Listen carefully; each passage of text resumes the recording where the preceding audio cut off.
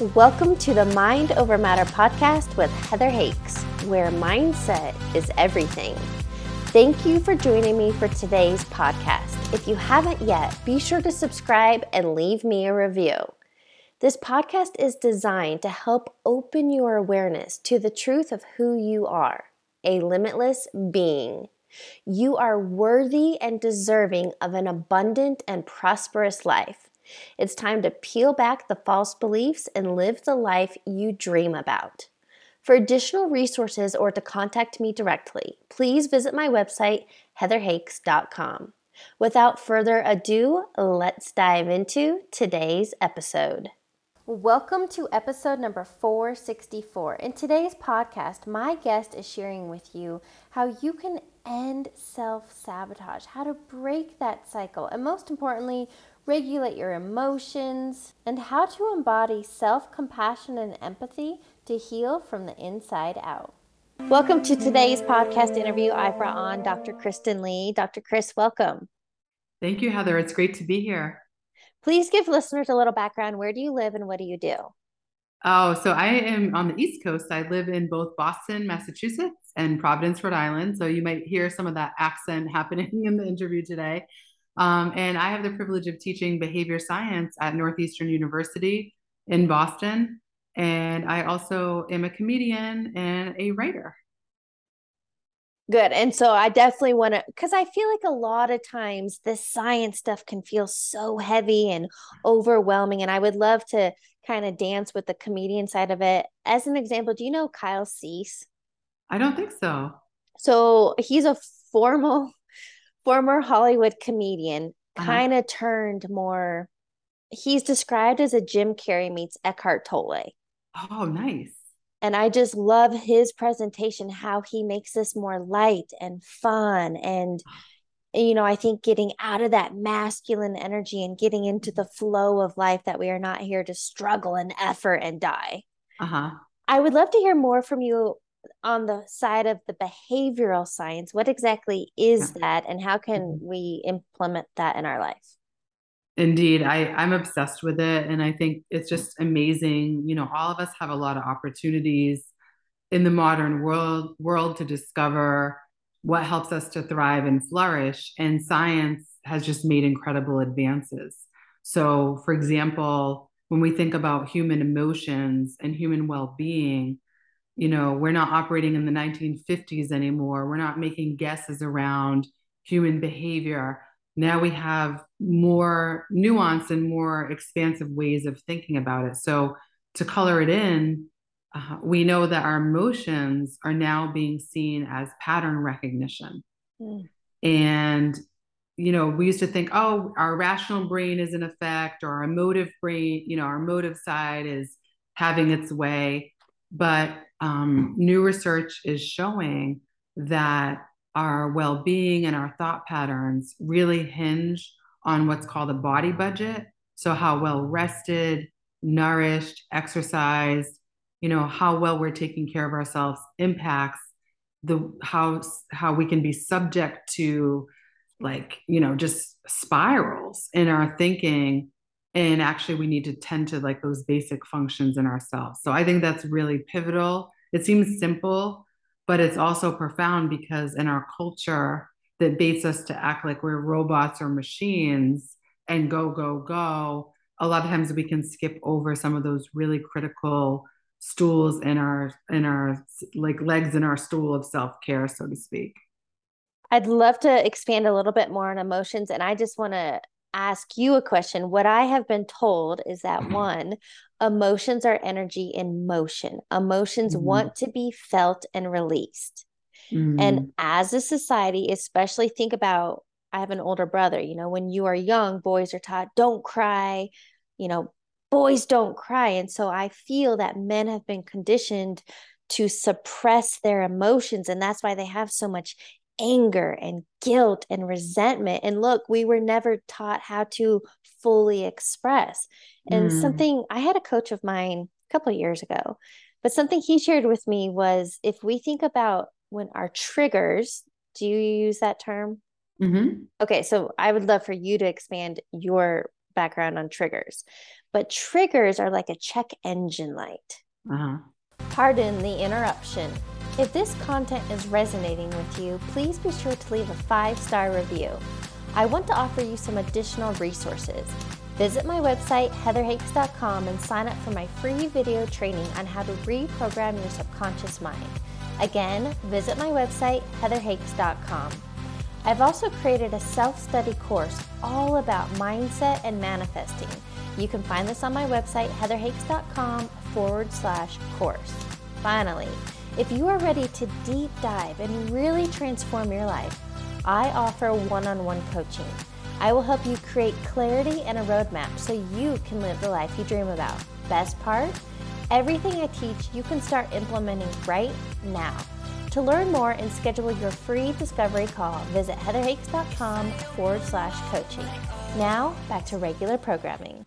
Can you talk more about emotions and triggers and what happens if we don't feel them? Because what he used to say is you've got to feel it to heal it. I think that's important. And I think you're making me think about cultural norms. So, specifically in American culture, but not unlike other cultures across the world, there can be a lot of hesitation to lean in or acknowledge dark or difficult emotions. And they could be seen as bad or as something that we stuff away or that we should feel shame towards.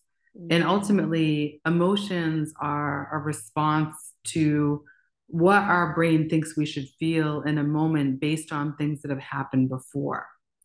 So, to your question around triggers, if again our body budget has gone well below its threshold, or if we're just in a particular cycle, we might have been dealing with trauma, like so many have through the pandemic and aftermath and ongoing peril, right?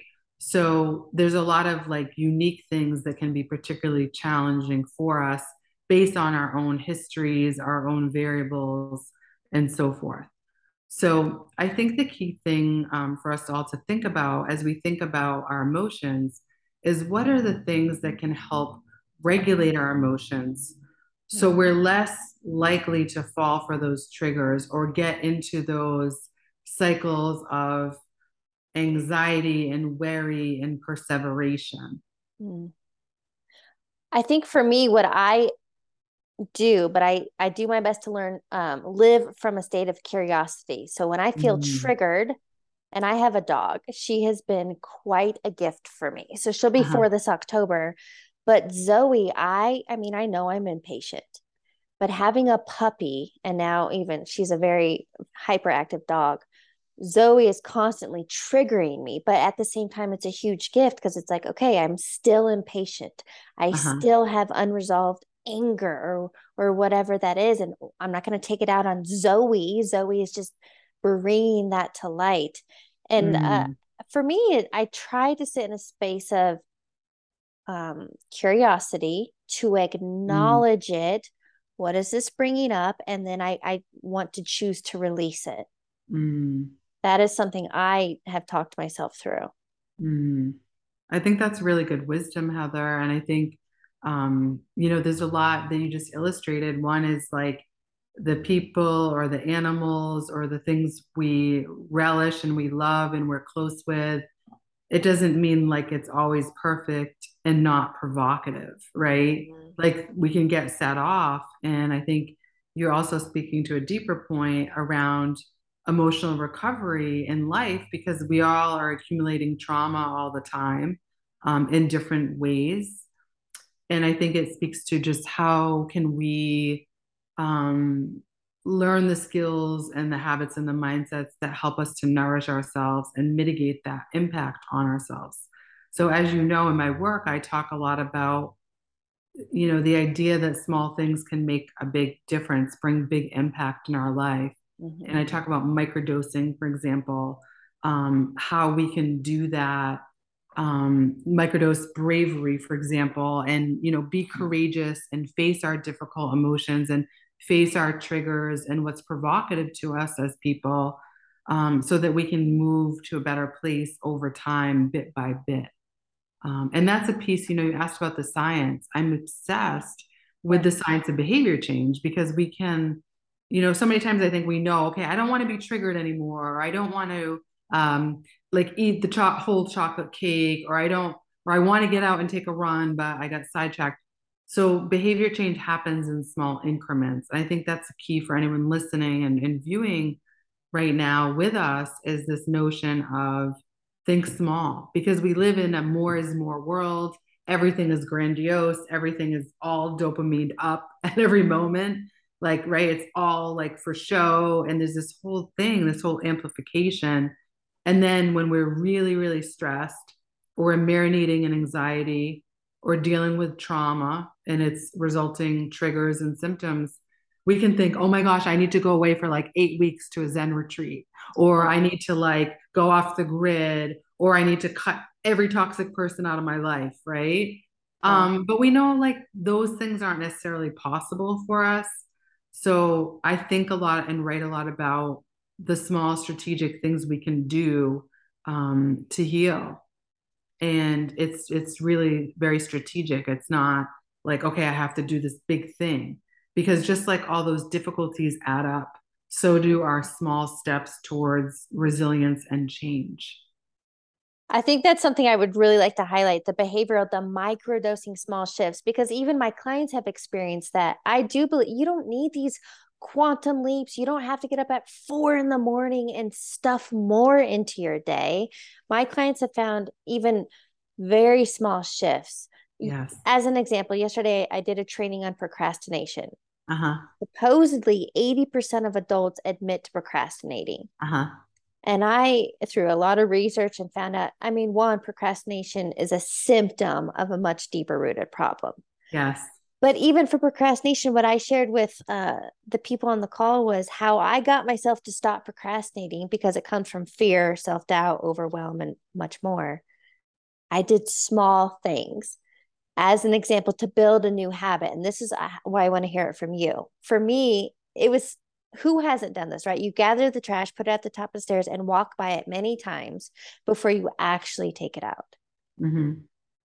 I started so small. I would literally, when I would gather the trash, I would just walk downstairs and put it in the trash can. I had to start with that small of tasks Mm-hmm. for Mm-hmm. follow through and completion to Yes. build the self trust and confidence. I started Mm-hmm. small. Mm-hmm. And then now I don't get overwhelmed with big projects. How do you eat an elephant one bite at a time? I sit down, get clear, reverse engineer, whatever. Here's what I want to ask you and what I wrote down. Somebody shared yesterday. He was like, I know what I need to do, Mm-hmm. but I'm not doing it. Yeah. Who isn't in that boat? And so, Right. if, from a behavioral science standpoint and these micro small changes, when you know what you need to do and you're still self sabotaging, how Mm-hmm. do we break that cycle? I think we have to be generous with ourselves and be self-compassionate. Mhm. And like you said, who isn't in that boat? It's part of our shared humanity. And Yeah. what we know from the research is that oftentimes when we stew in shame and regret and self-loathing, Yeah. that does nothing to advance behavior change. And instead, if we look at ourselves in a more expansive, more humane way, if we have even, again, self compassion or empathy for ourselves and one another, we become less judgmental. And I Mhm. think what's interesting at this moment in time, I find cancel culture very interesting. For example, I think that it can help hold accountability when someone is disparaging or oppressive or violent against human beings, but I also worry that it's very there's sort of this like shame-based nature or this thing of like rubbing our noses in our own messes. It's this shame-based way is very Mm. punitive. And I think it furthers the damage that cause people to act in unhelpful and inhumane ways.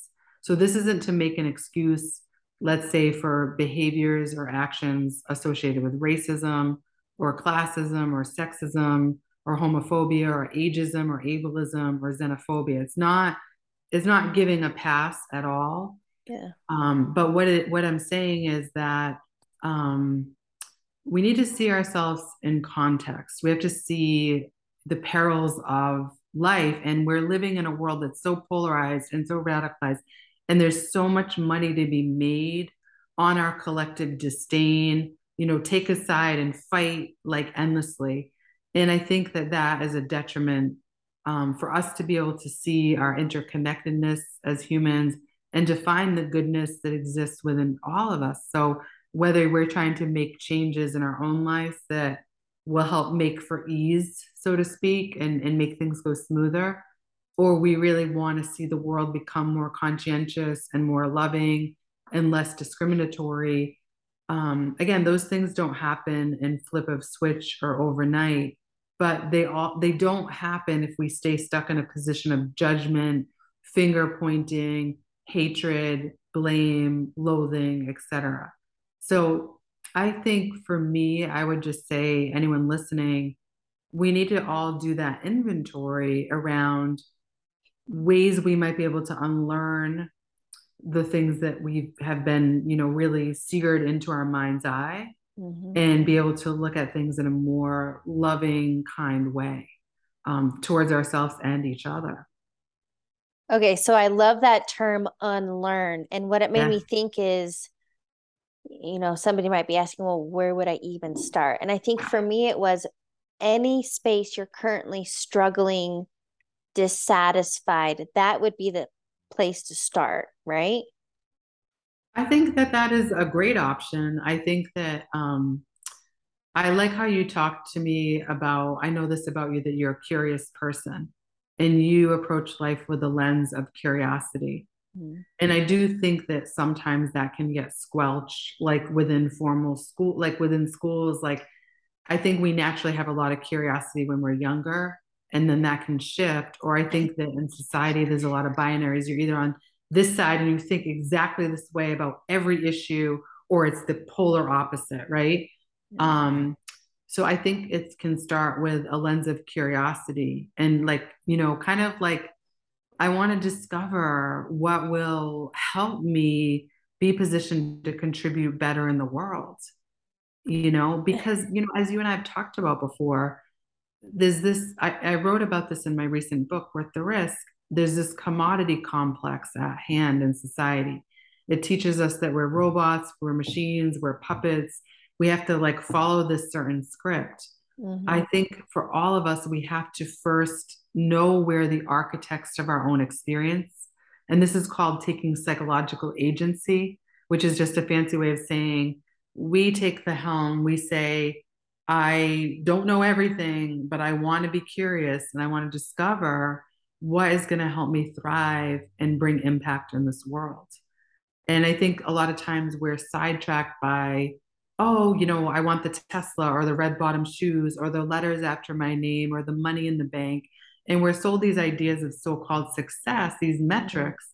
And I think ultimately they lead us to great peril and dissatisfaction in our lives.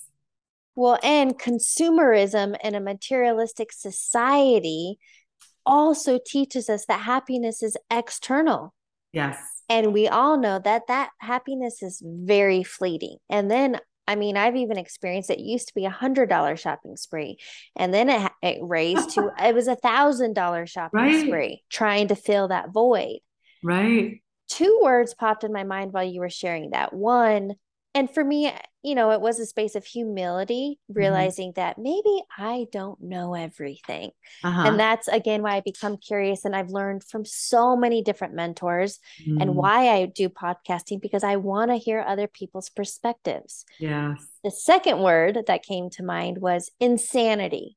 The definition of insanity is doing the same thing over and over, expecting new results. And, something that I blast on social often is kind of my headline is to get out of your own way.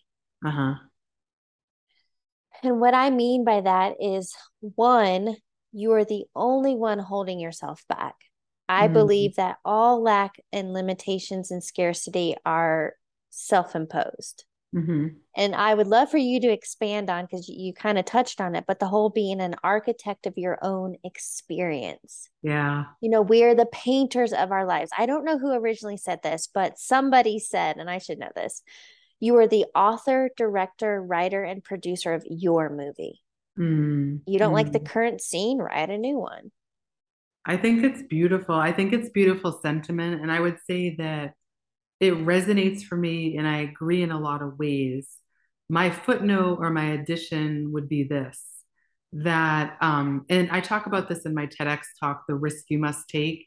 I use the acronym, which, like academics, we all love our acronyms, ASSES, which is very like purposely, like, so it stands for asinine, societal, and self imposed expectations.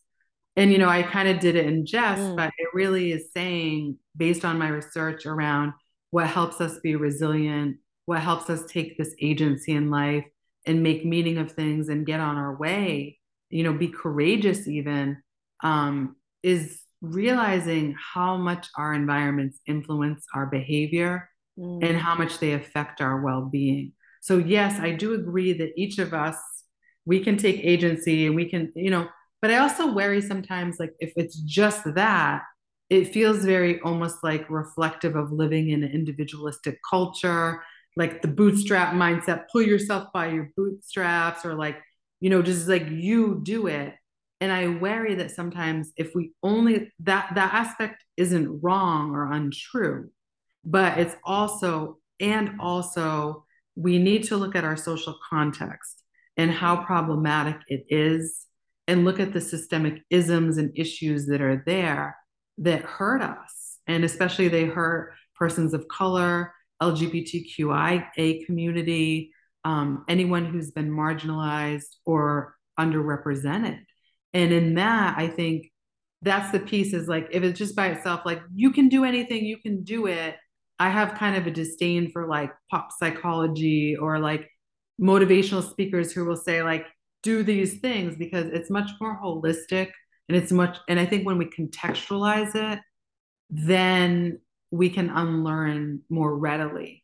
We mm, can say, that whole thing that I've been taught was very damaging. And that actually, like, kind of like threw me into a state of perfectionism and hyper performance and imposter syndrome, and like just feeling like I'm never going to be enough.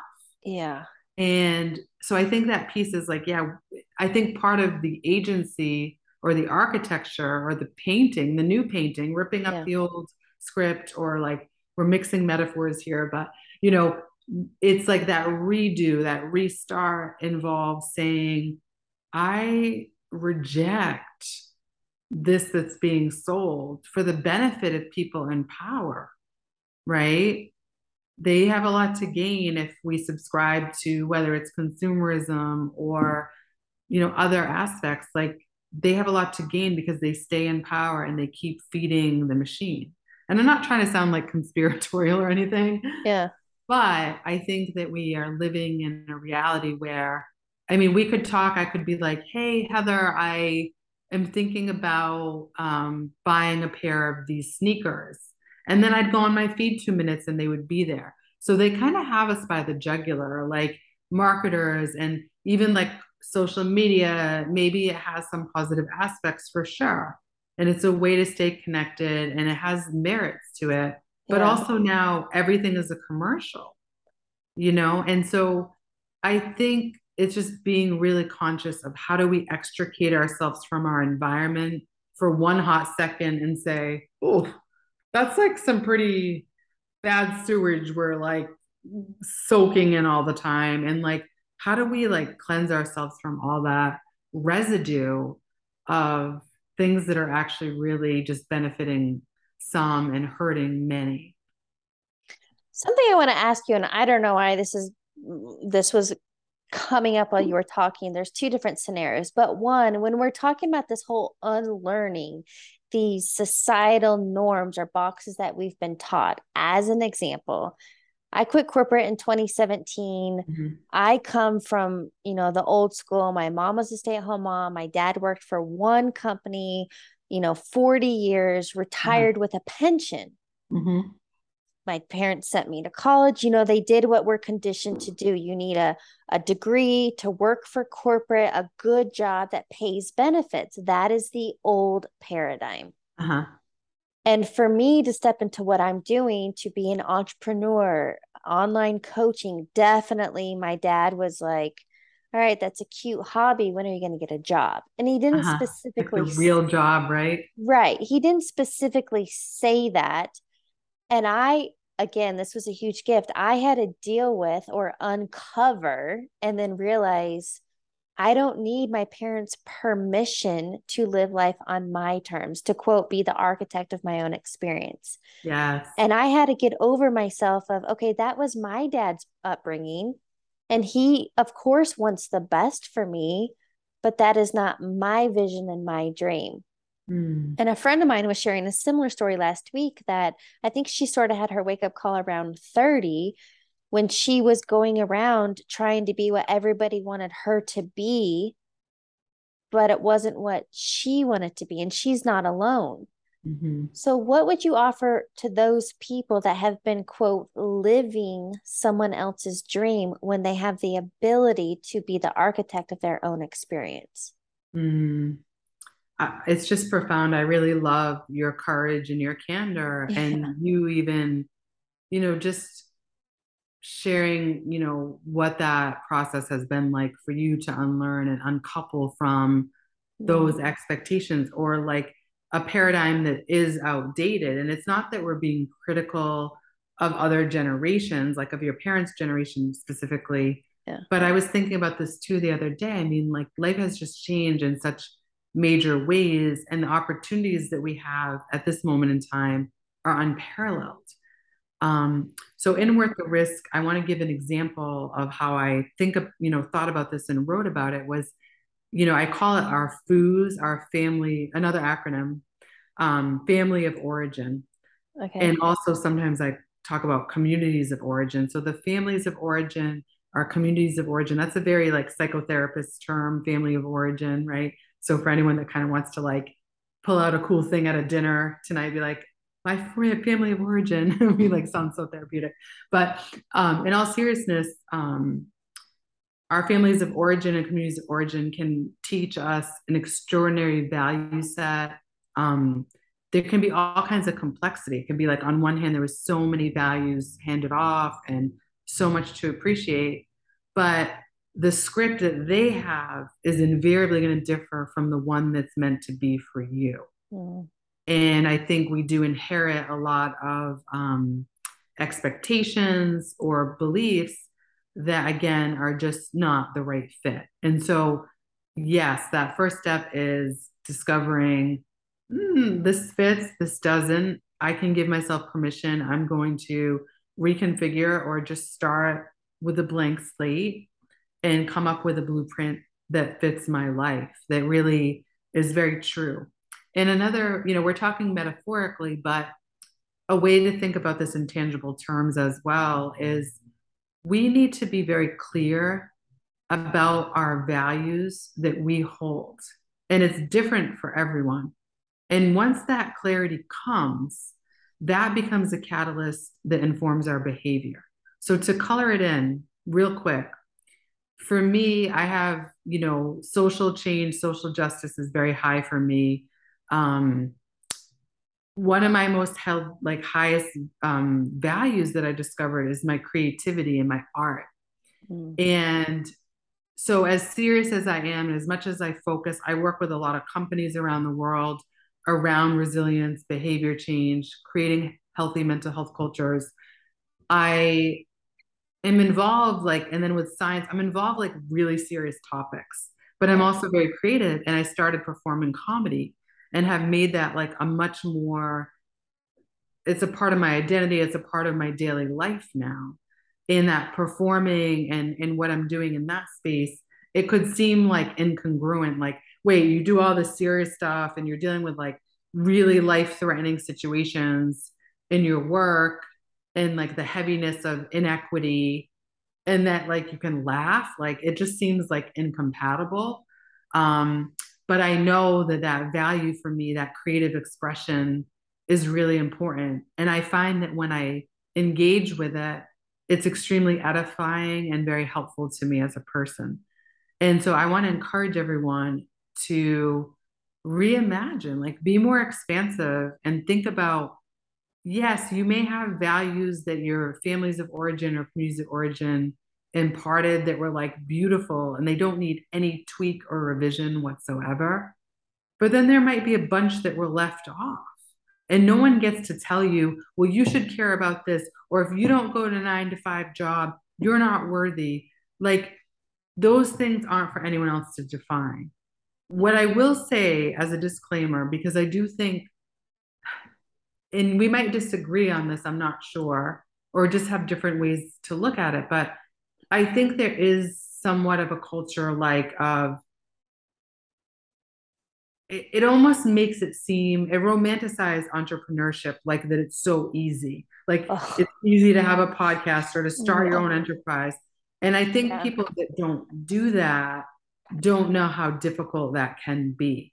Or I think it's easy to just say all corporate structures or all these things, we just need to like nix them all together.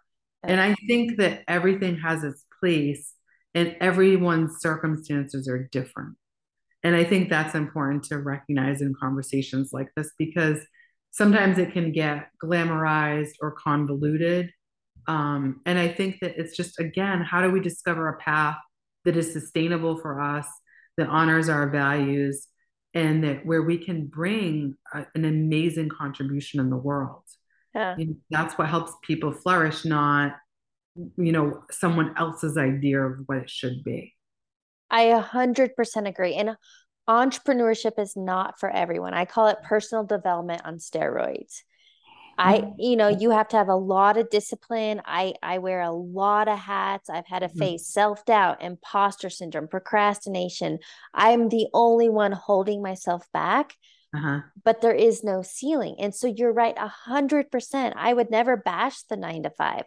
I Uh-huh. did it for a decade, and many Yeah. people love to do that. And then they can have their Etsy store or be in the community nights and weekends and do whatever they want. Because I think it does, my values are freedom Uh-huh. to live life on my terms. Somebody else's values might be stability and they think that's a paycheck. And that is, I am not judging you.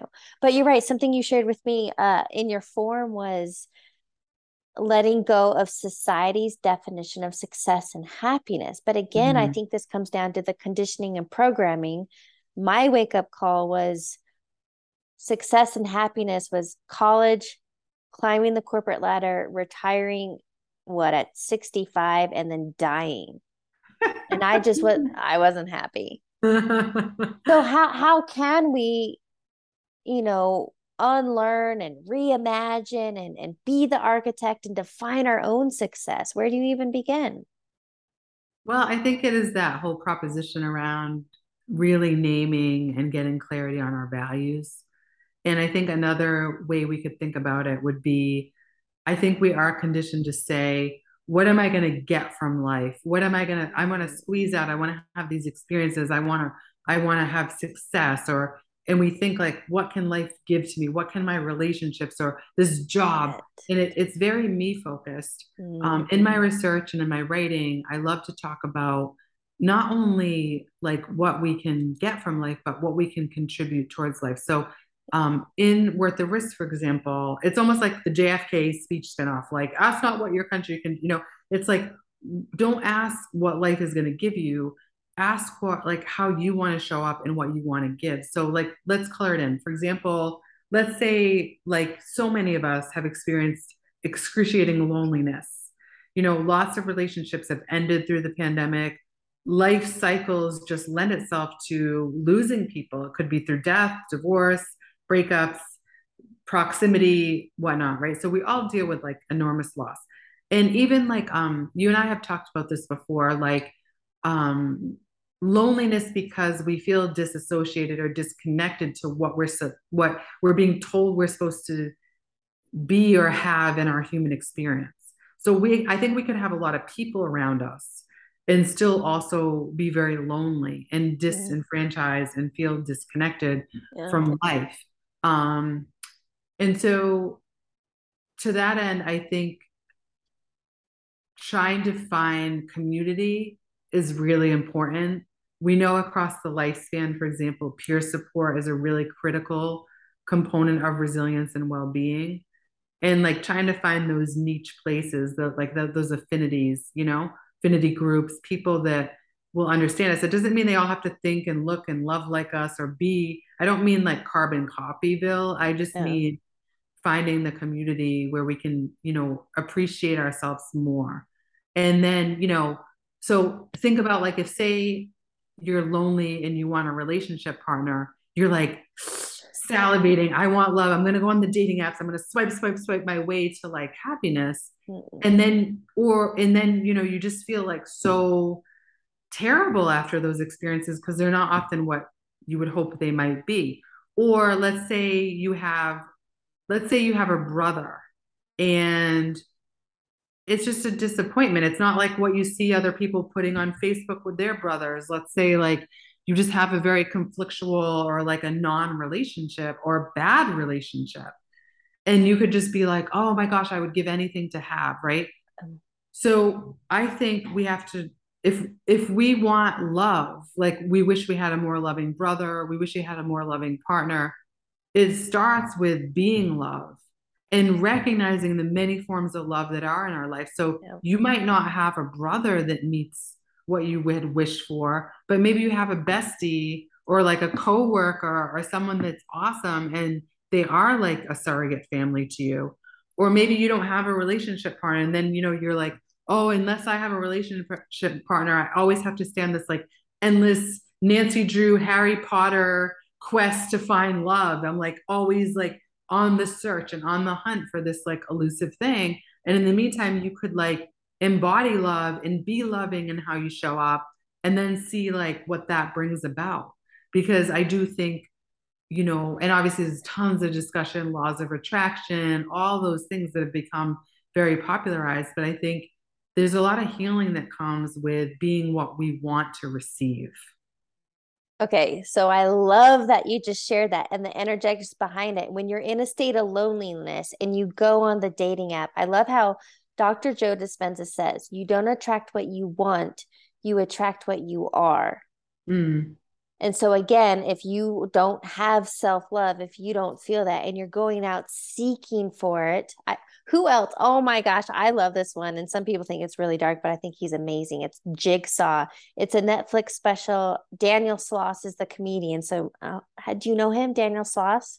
I think so. I'm not good with names, like, but then if Okay. you're like, he told this joke, then I'd be like, oh yeah. But something he shares, and I just found the special again, it's called Jigsaw. So relatable and honest because it's true. But he's like, if you only have 20% self love and you meet somebody and they show you 30% self love, you think that's love, but that's literally less than half.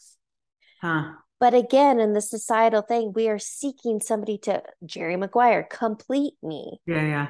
So until you are emanating, embodying love, wealth, happiness, but then I see it and have experience, then you are the magnetic force drawing those experiences to you. Mm. I think it's interesting, and we had talked before about brain pattern recognition too, right?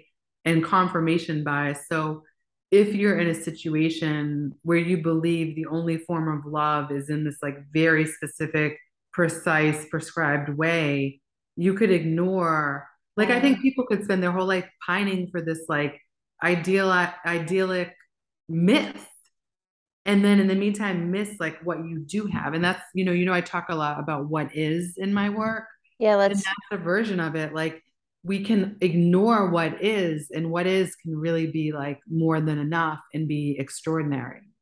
Mm. But how do we stop the? Because I kind of hear what you're saying, and I actually literally asked this of one of my girlfriends yesterday.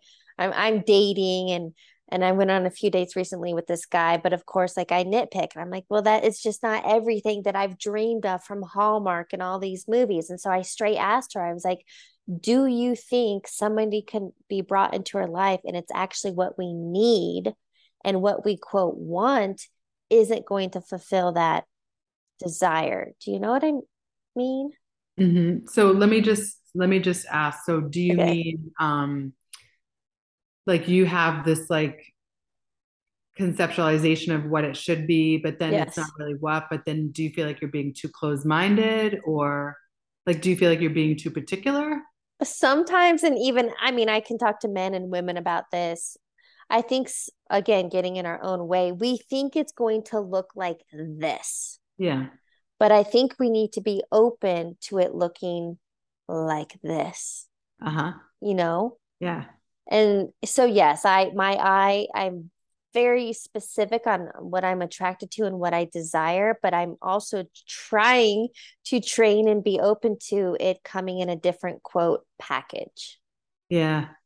I Like, love it. I mean, even deconstructing package, because oh gosh, I've had like a disdain because, you hear that like, oh, you're the full package. Like you're attractive, you're smart, like you're ambitious, right? And it's like all those like performance things across the mhm. gender spectrum. And I think each side, each like piece on the continuum has different pressures and expectations that are indoctrinated.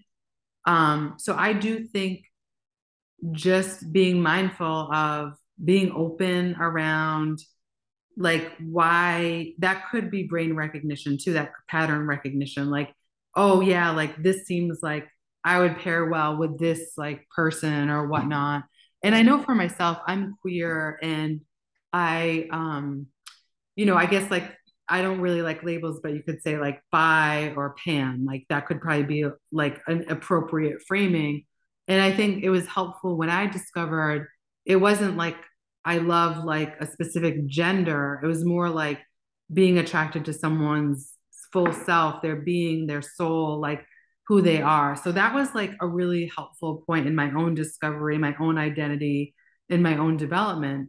And I think the reason I share it is because I think we all have our versions of trying to figure out like what what we feel drawn to. And again, going back to values, like what do we value? And I think the dating world, I mean, I did like a whole comedy show, Love in the Time of COVID. And I actually went on Bumble, and I did this whole like research thing on Bumble. And it just makes me sad because obviously, like, we see it in social media, but then not everyone goes on dating apps, so they don't know, you know, it can be pretty bleak. It can be pretty like transactional. And I felt like Empty. a lot of people were very defensive, like because there's so much like that goes wrong, can go wrong, and does go wrong. And it's like very wounded, there's a lot of woundedness that you see evidence of. And I say all this because I think a lot of us just go through this, and then it's like, oh my gosh, why, there can be shame around being single or having challenges in our relationships. I mean, I can't tell you how many people I've served in therapy, how many people I'm close with. I mean, like relationships are just so complicated and hard. Yeah. And Yeah. I think it's another example of like, is there space to become more self-compassionate with ourselves and like really begin that process of, I know I don't like to sound trite, like self-love, because that's like a hashtag everywhere we go, hashtag self-love and like da da da. But I think that we do have to value ourselves. We have to value ourselves immediately, if not sooner. We have to see that value that we bring and want to contribute that, and like let ourselves grow into varied relationships and not feel like it has to be one set thing, Yeah. because it's not that. Like you said, it's not going to be that. It's going to be different, and hopefully it will surprise you in a good way. Yes. I have a question and then we'll need to wrap it up. On this brain recognition piece, because even, I mean, back when I worked in corporate and I left one job and went to another, rather than trying to fit in a box and think what I needed, I actually just detailed um, my values or priorities. But whether we're talking relationships or maybe a home you want to live in or a job that you want to have, is it more important to focus on the feelings that you want to have rather than the way you think it should look? It's a Is great that clear? question. It is. It's a really good question. I would probably like start with thinking about what makes for emotional regulation. And that's again like the tending to the body budget. Lisa Feldman Barrett talks about this in her work. but it's that idea of like nourishing and, fortifying ourselves with the things that we know do help human beings stay and do well. And then I think that anchor, and then the anchor of our value set, and unlearning the foo and the community of origin stuff and the indoctrination, that serves as a catalyst to then be better equipped to deal with. We talked about triggers today, right? It gives us that grounding, and in my book, I talk about you are not your automations. You are not your trauma. I talk about that. You are not these things that are provocative, but we're so much more. So I think when we realize that, that then serves as a great guide for us. I feel like, man, we just got started. I know. Since we did touch on so many different things today, is there one key takeaway you want listeners to get? Yes. So it is this. We are here to live a what is life, not a what if life. And what I mean by that is be present with what is possible, what is true, what you're good at, what you bring to life. And don't get caught up in the what if. Well, what if the pandemic hadn't happened, or I hadn't had this breakup, or what if this new elected official comes in? And we can live in a place of ruminating over the past or anticipatory anxiety. Live a what is life is focusing on what we can control, what's in our locus of control, and leveraging that. I love that. Okay, to wrap up the interview, I'd love to ask you a few rapid fire questions. Yes. What is a quote or motto that you live by? Okay, I start with the risk with this. Georgia O'Keeffe, she said this. Hold on, I have it here if you really want the full reading. I've been absolutely terrified every moment of my life, and I've never let it stop me from doing a single thing I wanted to do. Georgia O'Keeffe is a prolific artist. And for me, as a person with a lived experience of anxiety, that quote just totally nailed it for me. Okay, next. What is a book you're currently reading or highly recommend? Okay, I am obsessed right now with Trick Mirror, Gia Tolentino. It's all about self-delusion, self-deception. It won the Whiting Award. It is phenomenal. I'm loving it. It's just so enlivening and important. I recommend it highly. Awesome. All right, final question. What advice would you give your younger self? To be playful, to not take yourself so seriously. Yes. This might seem cliche, but like trust the process, and that, like you're a wondrous being. Embrace your weird. Love that. I couldn't agree more. Dr. Chris, thank you so much for joining me. My pleasure, Heather. Thank you for having me. Thanks for tuning into today's episode. I'd love it if you could leave a review, and remember to subscribe and share this episode with your friends. If you haven't yet, connect with me on the social platforms. You can add me on Instagram at heather.hakes and subscribe to my YouTube channel. I'll catch you on the next episode.